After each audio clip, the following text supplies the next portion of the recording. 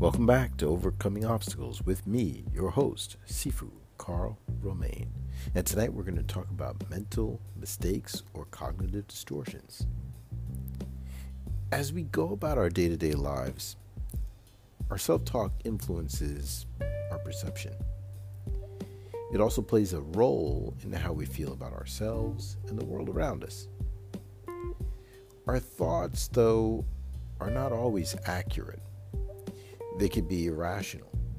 And if we believe our irrational thoughts, well, that could lead to challenges including relationship problems, misunderstandings, unhealthy choices or actions, and even, in some cases, depression or anxiety. If you're striving for success, the key is to recognize and replace your irrational thoughts. You see, mental mistakes are irrational thought patterns or belief systems that we have that usually twist our perception of reality. And they don't twist it in a favorable way, they twist it in an unfavorable way.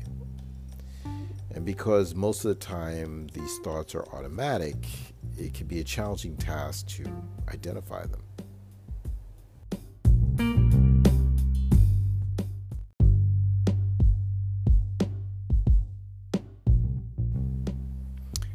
In 1976, Dr. Aaron Bex was the first person to propose the cognitive distortion or mental mistake theory. In the late 1980s, Dr.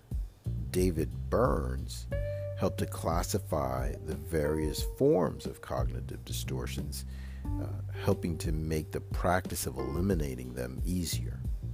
And in rational living therapy, Dr. Pucci has expanded them to 26 mental mistakes. What follows in today's episode are some of the more common mental mistakes. I'm going to go through the mistakes, and I'm also going to share with you how to overcome these mistakes as well. So grab your pen, grab your paper. Remember, I want you to think of this as a life coach in your pocket, and I want you to go through this process with me as we work on overcoming mental mistakes.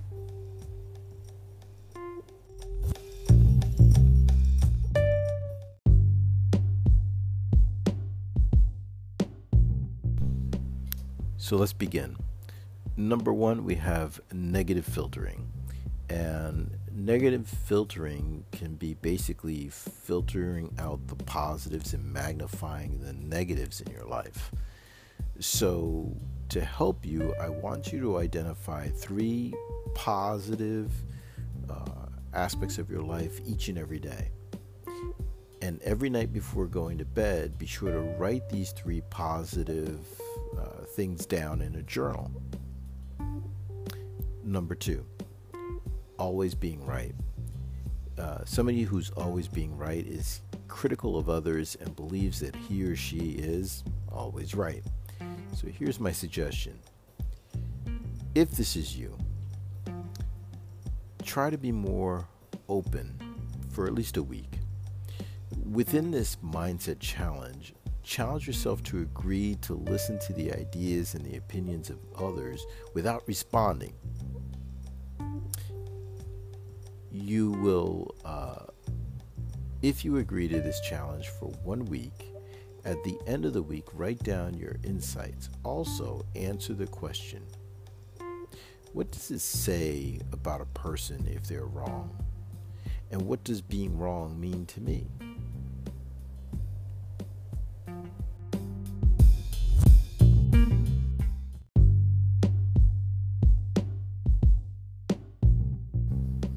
Number 3, black or white thinking. This person basically thinks in this or that. There's no gray area. So if this is you, I encourage you to think about at least 3 people you admire and ask these 3 people how they would view the same situation. Doing this will help you to broaden your perspective and add some middle ground to your black and white mentality.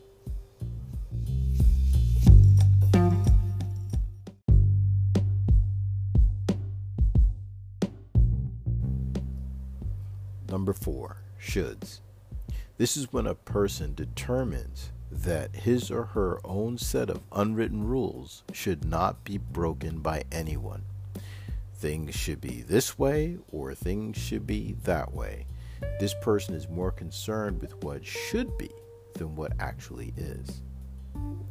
If this is you, I encourage you to reevaluate your own personal set of rules and answer this question.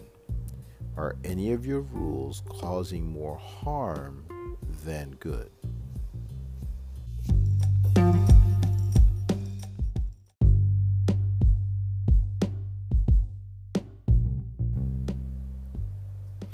Number 5, jumping to conclusions. This is when a person automatically makes assumptions about why others behave the way they do without taking the time to validate their assumptions. Now, there's 2 common ways that people jump to conclusions. That's mind reading, like when you say you know what somebody else is thinking, or fortune telling, when you say, I know what's going to happen in the future. Right? Now, if this is you, I encourage you to validate your assumptions and to ask others what is meant by what they say or what they do in an attempt to discover what is really going on.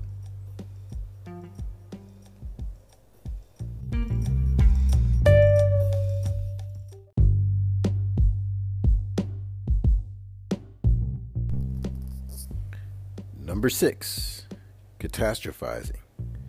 Sometimes we think things are much worse than they actually are.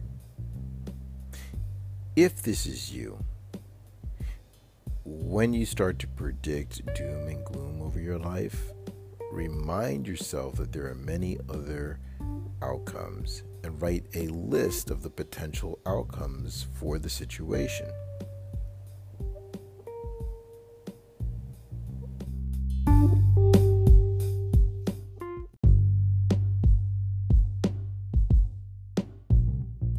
Number 7, emotional reasoning. This is when someone believes that what they feel must be the absolute truth. The challenge with this is that our feelings aren't always based on facts. If this is you, I encourage you to question your feelings by asking this question. Is this really so? What else could be true?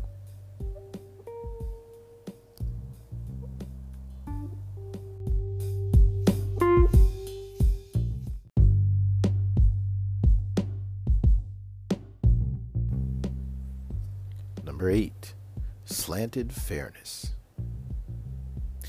This is when someone has an unmovable set of rules regarding what's fair and unfair. They become upset when their concept of fairness is broken by others. Here's my suggestion if this is you. Write down your definition of fairness. Think about the fact that fairness can be a subjective term, and that the interpretation of fairness can be influenced by many factors. Can you formulate a fairness statement that is written from the perspective of someone else?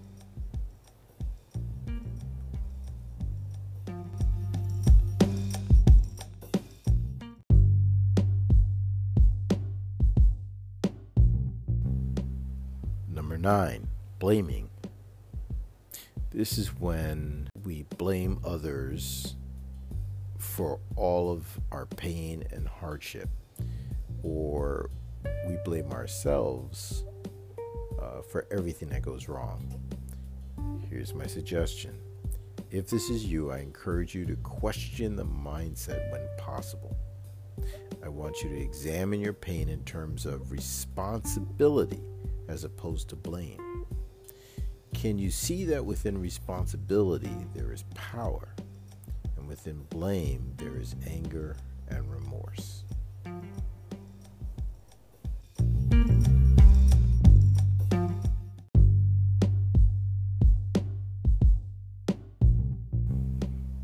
Finally, number 10, personalization. This is when someone thinks that they alone are to blame for any bad turn of events in their life. This personalization of everything leads to deep feelings of insecurity. If this is you, my suggestion is this. Rarely is one person responsible for an entire situation gone bad. I encourage you to reflect on the situation and to examine all of the factors. Those are the 10 basic mental mistakes. Like I said, in Dr. Pucci's work, there's up to 26. I encourage you to look at these 10 mental mistakes, examine for yourself which ones you're guilty of, do the exercises. Like I said, I want you to think of this as a life coach in your pocket. If you want further help, if you're curious about the other 26, reach out to us. You can find us on our website, overcomingobstacles.online, or the Daylight Training website, where we got some great life coaches for you to work with. I'm Sifa Romain, and I look forward to speaking to you again in our next episode of Overcoming Obstacles.